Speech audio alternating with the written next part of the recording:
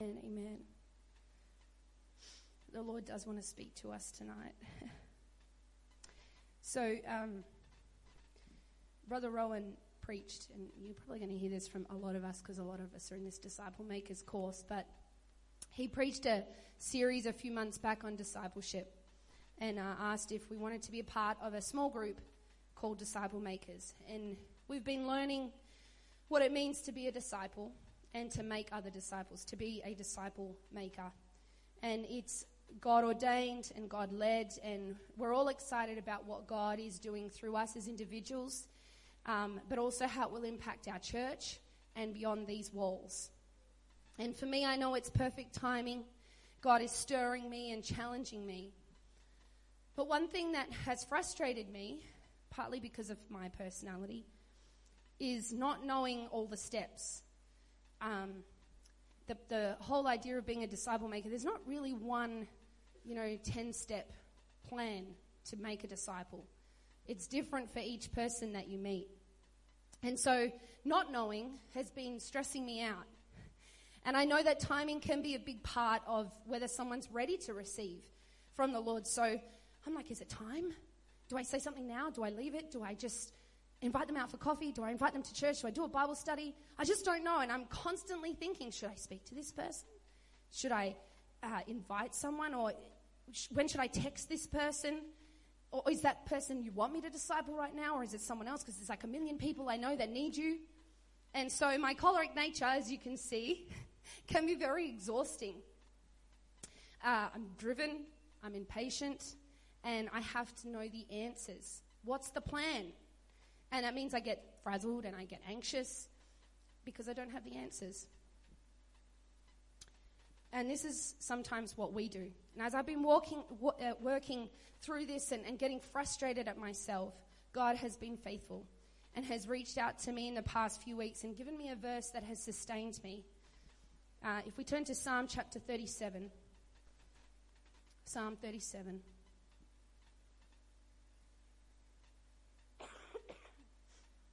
Psalm 37:23 says, "The steps of a good man are ordered by the Lord, and he delighteth in his way."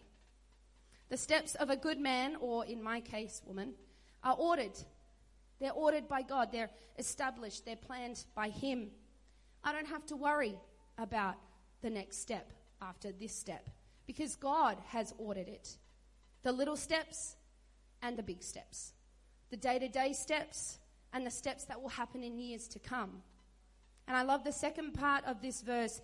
I always used to think it means that I delight in God's way. But in actual, and that does make sense to a certain extent, but it's actually talking about how the Lord delights in my way. The New Living Translation version says this: "The Lord directs the steps of the godly. He delights in every detail of their lives." The Amplified version says that he, God, busies himself with my every step.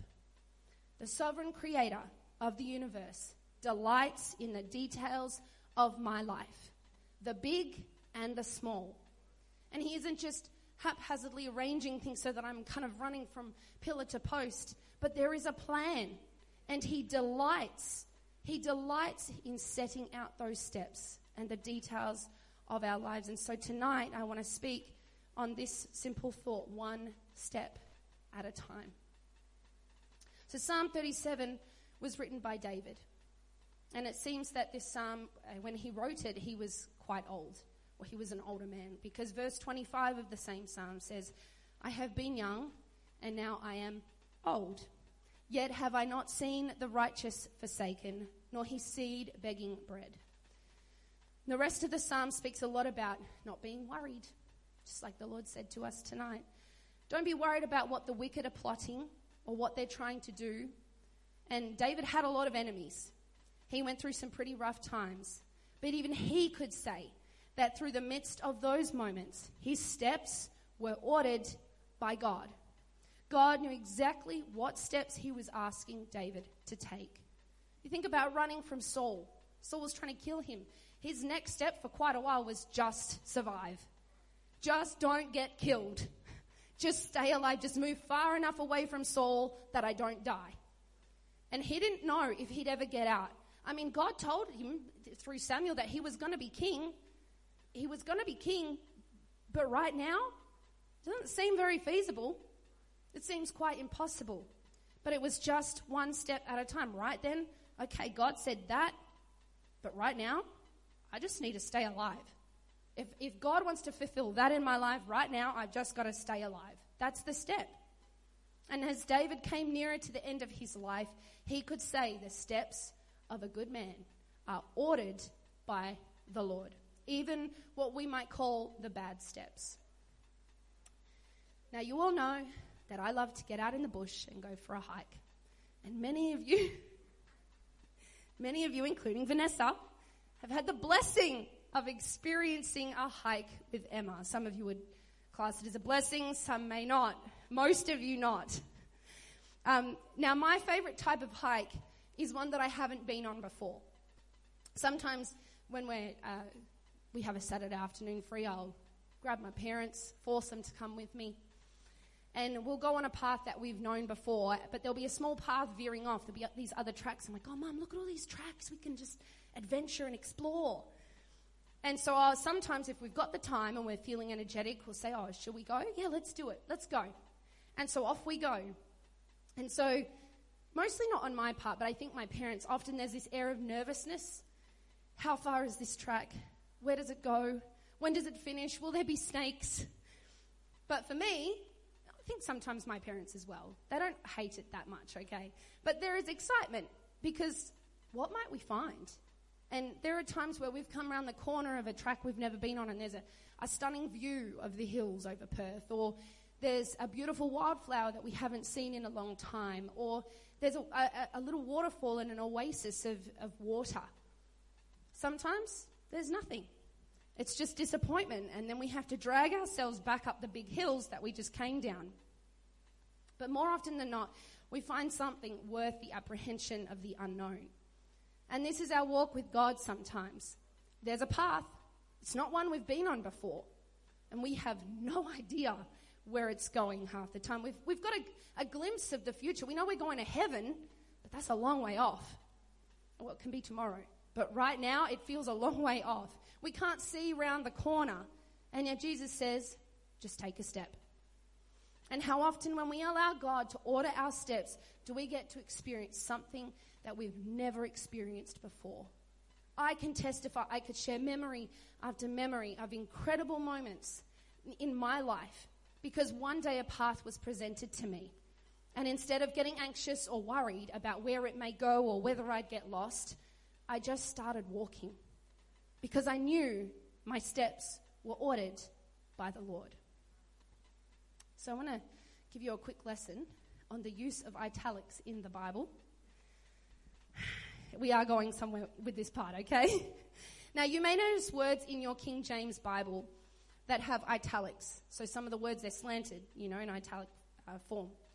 These are words that were added by the translators, and they were usually necessary when translating a document from one language to another. It didn't change the essence of the verse, but sometimes a word or expression in one language may not have a corresponding word in the language you're translating to.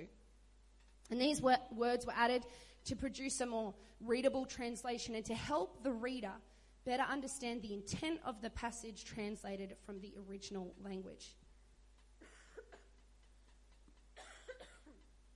You'll notice the word good in our verse of Scripture is in italics. So the original might read more like this: the steps of a man are ordered by the Lord and he delights in his way.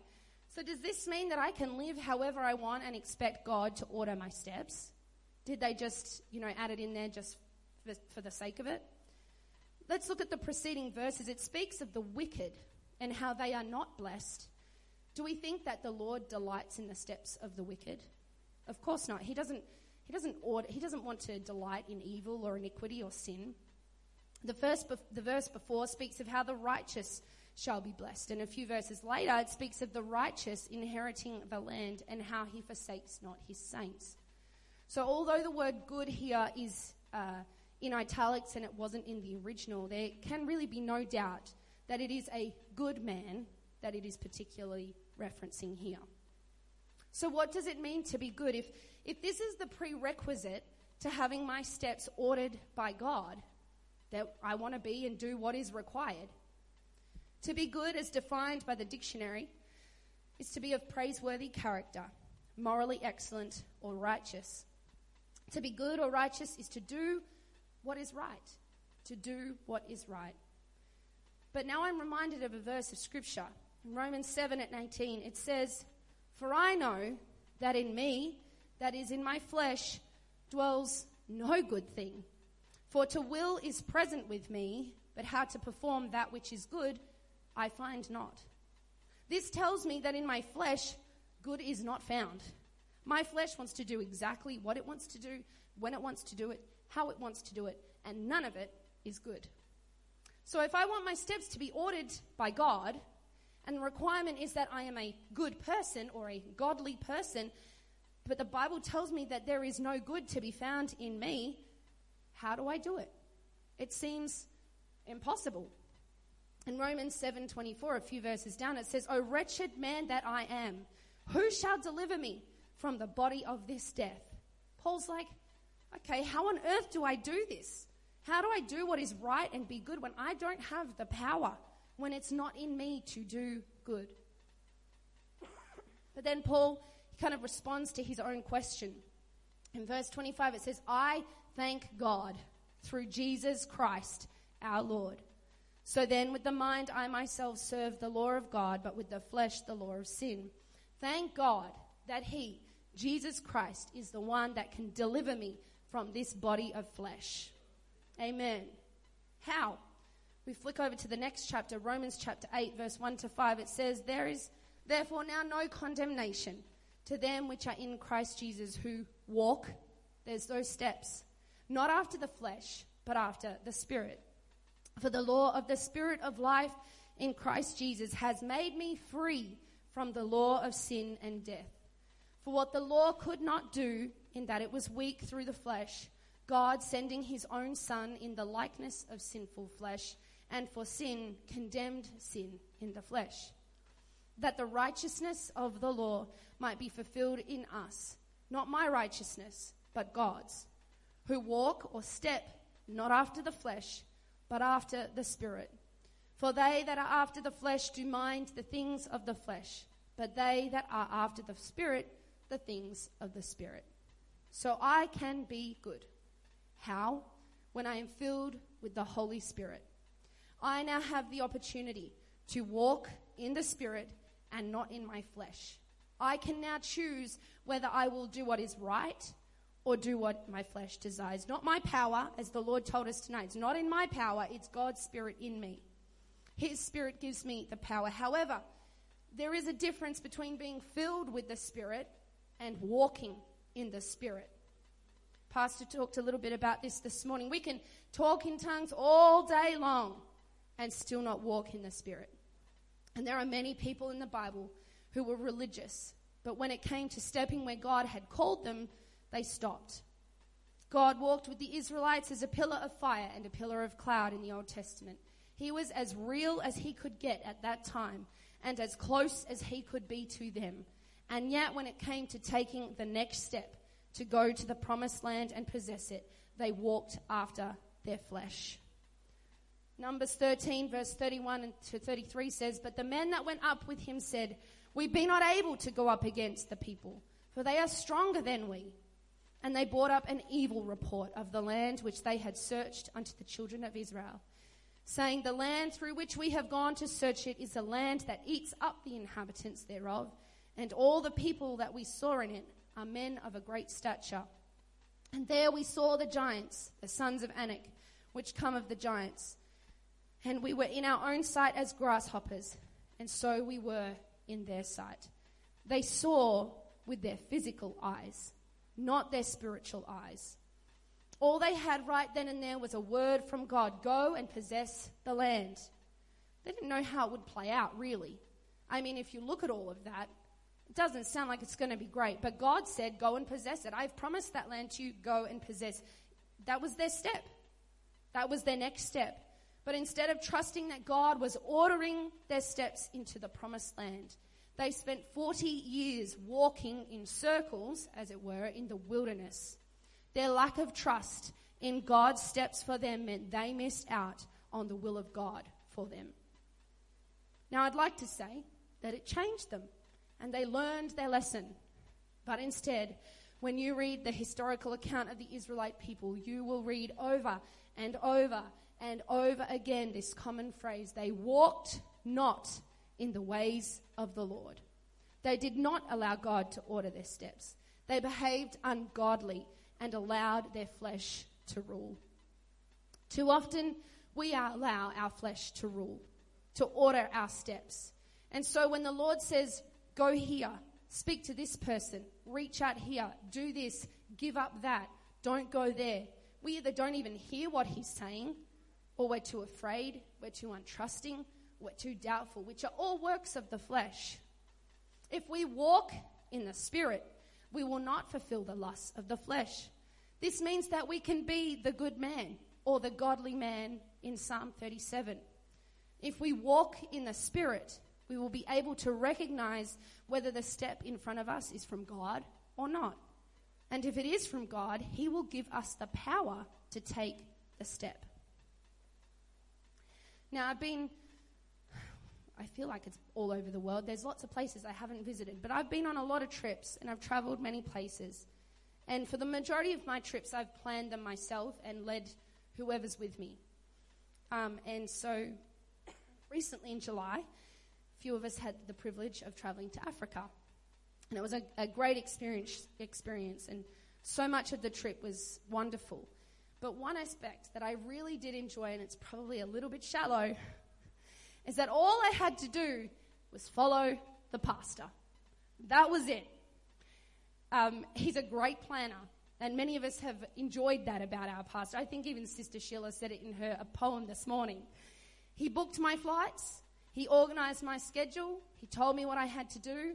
And when I rocked up at the airport, I honestly felt like I was missing something. I was like, there must be something I haven't done. This is just too easy.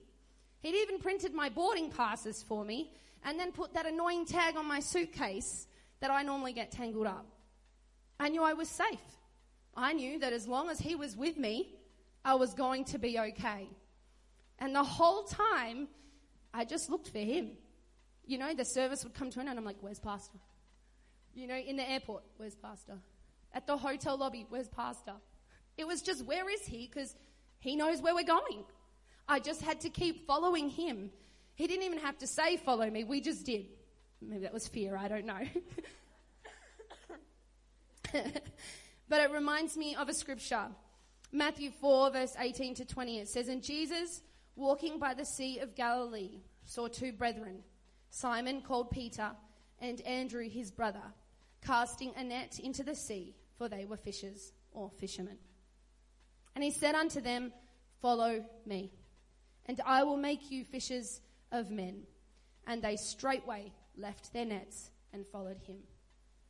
You know, when you book a trip with a travel agent, as you get nearer to the end of the organizing and closer to the trip, they normally give you like well, these days they'll email it to you, but back in my day when I first started traveling, they'd give me this document wallet full of my important papers. So it'd be my flight confirmation, hotel bookings, information about the places I was going or the tours I was going on. But when Jesus called the disciples to follow him, he did not provide a document wallet. There was no, these are the 10 things you can do in this city, or here's the booking confirmation of the hotel you're going to be staying in tonight. It was nothing like that. Just follow me. And a tiny glimpse of what that meant. You'll fish men. Just today, though, just come here. Walk with me. Follow me. He didn't say to Peter when he called him, you're going to walk on water. Or you're going to be persecuted. Or you'll preach to thousands. None of that. Because right then, at that moment, it didn't matter that Peter didn't know. When the time came for all of those experiences to happen, God would order those steps.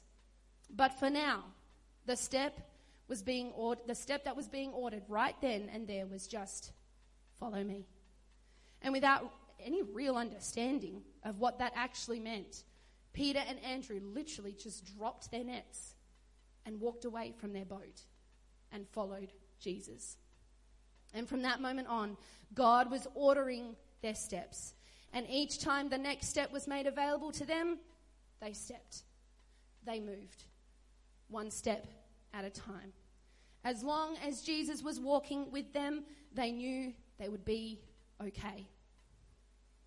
Now we know from the Bible that Peter's story wasn't perfect. I don't believe our opening text and this idea of being a good man or godly means that you are to be perfect and without weakness. In this life, we will, as Paul said in Romans, have to intentionally fight the flesh in our lives. We won't be perfect until we get to heaven. And sometimes we may make a wrong step. We may choose a different step than the one that God has ordered.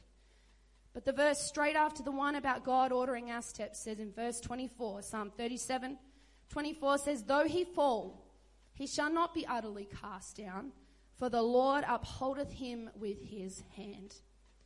The word fall here is similar to the word to stumble. Now, when I go hiking, there are times where I don't see a rock or I don't focus on an uneven surface, and so I might stumble. I might graze a knee, strain a muscle. But what I love about this verse when I think of that is that it says that this man, this good man that makes some mistakes, his steps are ordered of the Lord, and even when he may stumble, God will be there to catch him. Now, I think to when I stumble when I'm hiking, my dad can only stop me from falling if he's close by. If he isn't there, then I may utterly be cast down and hurt myself worse. But because I hike with my dad, and he's often very close by, he's ready to reach out and grab my hand and stop me from falling. So with that in mind, what this verse tells me is that Jesus is right there the whole time you're stepping. Just as the preceding verse tells us, he cares about every step that we make. And even when you make a wrong step or you stumble, he is there to catch you if you want. So be encouraged. God is walking with you. We may not have Jesus in the flesh anymore, but when you are filled with his Spirit, he walks with you every day. Everywhere that you go, the creator of the universe is in our hearts. He's walking with us. And even when you stumble, and it is when, it's not a if, it's when. It's when you stumble and trip up. He is there to hold your hand and help you back up.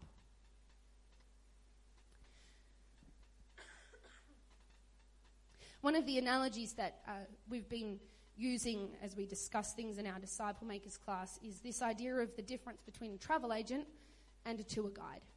And as I said before, the travel agent, they book everything for you, they give you your document wallet and go, good luck. But a tour guide goes with you. He's with you the whole way. He's taking you to the best places to see. The tour guide knows where they are going, just like Pastor. We just had to follow Pastor. And I went on a bus tour many years ago in the USA. The tour guide had a yellow flag, and he would just raise it up so that we could all see it because it was a big group. And I just knew, don't lose sight of the yellow flag. I just got to keep eye on the yellow flag. He didn't just know where to go. He knew where not to go. And we were talking about this in Disciple Makers, but it's this analogy of whitewater rafting. It's dangerous. It's crazy. I say I'd do it, but I don't think I would. It's quick. You've got to be quick. It's like things are changing very quickly in that little blow-up boat. You've got to know which way to move the boat or which side to put your oars on and which way to turn them. You've got to know the danger ahead. Well, the tour guide is right there with you as you experience whitewater rafting. A tour guide doesn't say, good luck, and then push you off into the river and stand on the shore and wave from safety. And so when we walk through tough times and it feels like the steps that we've taken have just brought us into a valley, be reminded he is really close. Jesus is the tour guide. Psalm 23 verse 1-4 says, the Lord is my shepherd, I shall not want. He makes me to lie down in green pastures. How can he make you lie down if he's not there with you? He's not far away. He leads me beside the still waters. Well, if he's leading me, and I know I'm going to go on near still waters, he must be just there. He can't be somewhere where I don't see him. That's not leading. He's close by. He restores my soul. He leads me in the paths of righteousness for his name's sake. Yea, though I walk through the valley of the shadow of death, I will fear no evil, for you are with me. Your rod and your staff, they comfort me. You prepare a table before me in the presence of mine enemies. You anoint my head with oil, and my cup runs over. Even if the steps lead me into the valley of the shadow of death, he will be there. He ordered the steps, and then when we get there, he even prepares a table. Wherever he is leading you, his provision goes with you. You may look at what you have and think, there is no way that this is going to work out. It isn't enough to get me where I need to go, but that's okay. Because if he told you to step there, then he's also preparing the table for you in that moment. You don't have to prepare it for yourself. Just as the Lord said to us tonight, it is not in our strength to do these things, it is in him. It's like the vision of our new church building. A few years back, Pastor told us that it was time to take a step. Let's launch a building program. We're going to do this. The next step was us. We had to give what we can, and we can still do that. But then God prepares the table, or in this case, a building, because ultimately we can only do so much. We don't have all the money in the world. I don't know that there's any millionaires that are in this church right now. I mean, we can pray for them to come. But ultimately, it's going to be God's strength, God's provision that does the work. We do what the next step is showing and then leave it at that. Verse 25 of Psalm 37 said, I have been young and now I'm old, yet have I not seen the righteous forsaken, nor his seed begging bread. David could look back on his life and the lives of the people of God and confidently announce, I've never seen the righteous without. If we keep walking in his righteousness, walking by his Spirit, he will provide for every step. Amen? Just yesterday we went for a hike in the bush. Probably shouldn't. I haven't been well, but, you know. It was hard too. Probably shouldn't have gone on that one. But anyways, we did. And it's good because it gave me an analogy for my preaching. It was God. He ordered those steps. Now, there were lots of steps. There were easy steps where we didn't have to focus much, and I like those steps because we can kind of look up and enjoy the view, look at the birds, the flowers. There were times when there were lots of hunky nuts on the ground, which required some care because you might just sprain an ankle and be utterly cast down. There were steps that were quite big, so they required a real use of muscle to either get down or get up.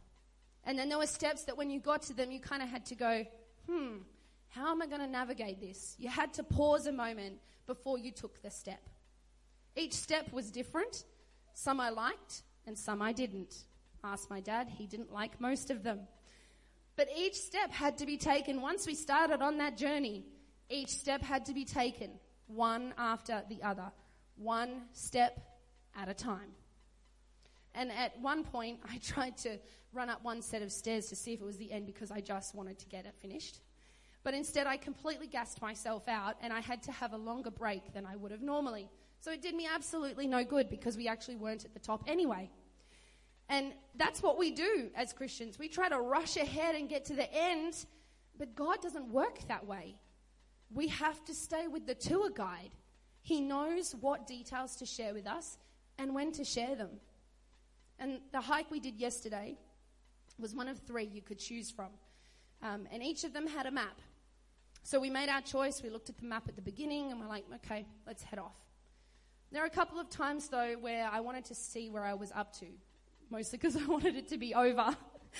But there were other times where we were like, okay, are we on the right track? Just want to check. So I checked the map. I could see the steps in front, but sometimes there were trails that were going off to the side. And so I wanted to make sure that I stayed on the right path, and so I checked the map. Psalm 119 verse 105 says, Thy word is a lamp unto my feet and a light unto my path. It is God's word that keeps us on the right path. The scripture is full of verses that speak of how it was the word of God that prevented someone's steps from slipping or falling. Verse 133 of the same psalm says, order my steps in thy word, and let not any iniquity have dominion over me. We want to make sure we're on the right path. We want to be good and not allow the flesh to have its way in our lives. Then we must use the word of God, the map that guides us on this journey called life. When we start to feel a little off track, or we feel like we're not sure of the next step to take, we've got to go back to the word. As the lamp to our feet, we must use it to illuminate the path ahead. If I could have a musician, please.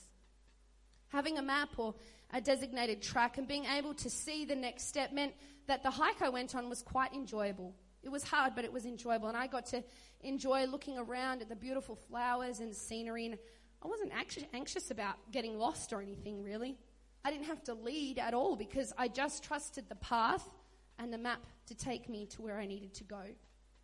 And when we allow God to order our steps, when we truly start to understand and trust that He is planning each of those steps, a weight is lifted. The pressure is off. I can breathe.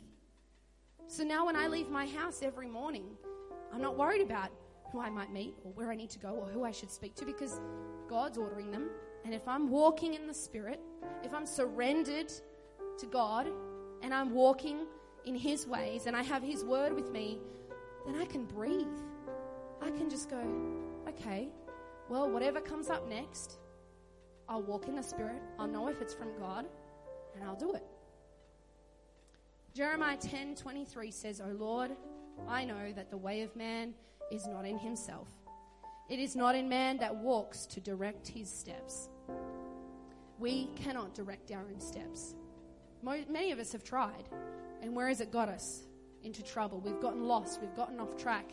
We haven't gone where we needed to go. But the moment that we truly accept that it is not in our ability or strength to plan our own way or to direct our own steps is when we can finally release the reins from our hands. We can fret all day. It won't change a thing. We can try to plan and figure it out, but ultimately, we don't know the whole plan. We've only got the next step. So if we will just take one step at a time as God orders, then we will make it to wherever He is taking us. Amen. Let's stand tonight.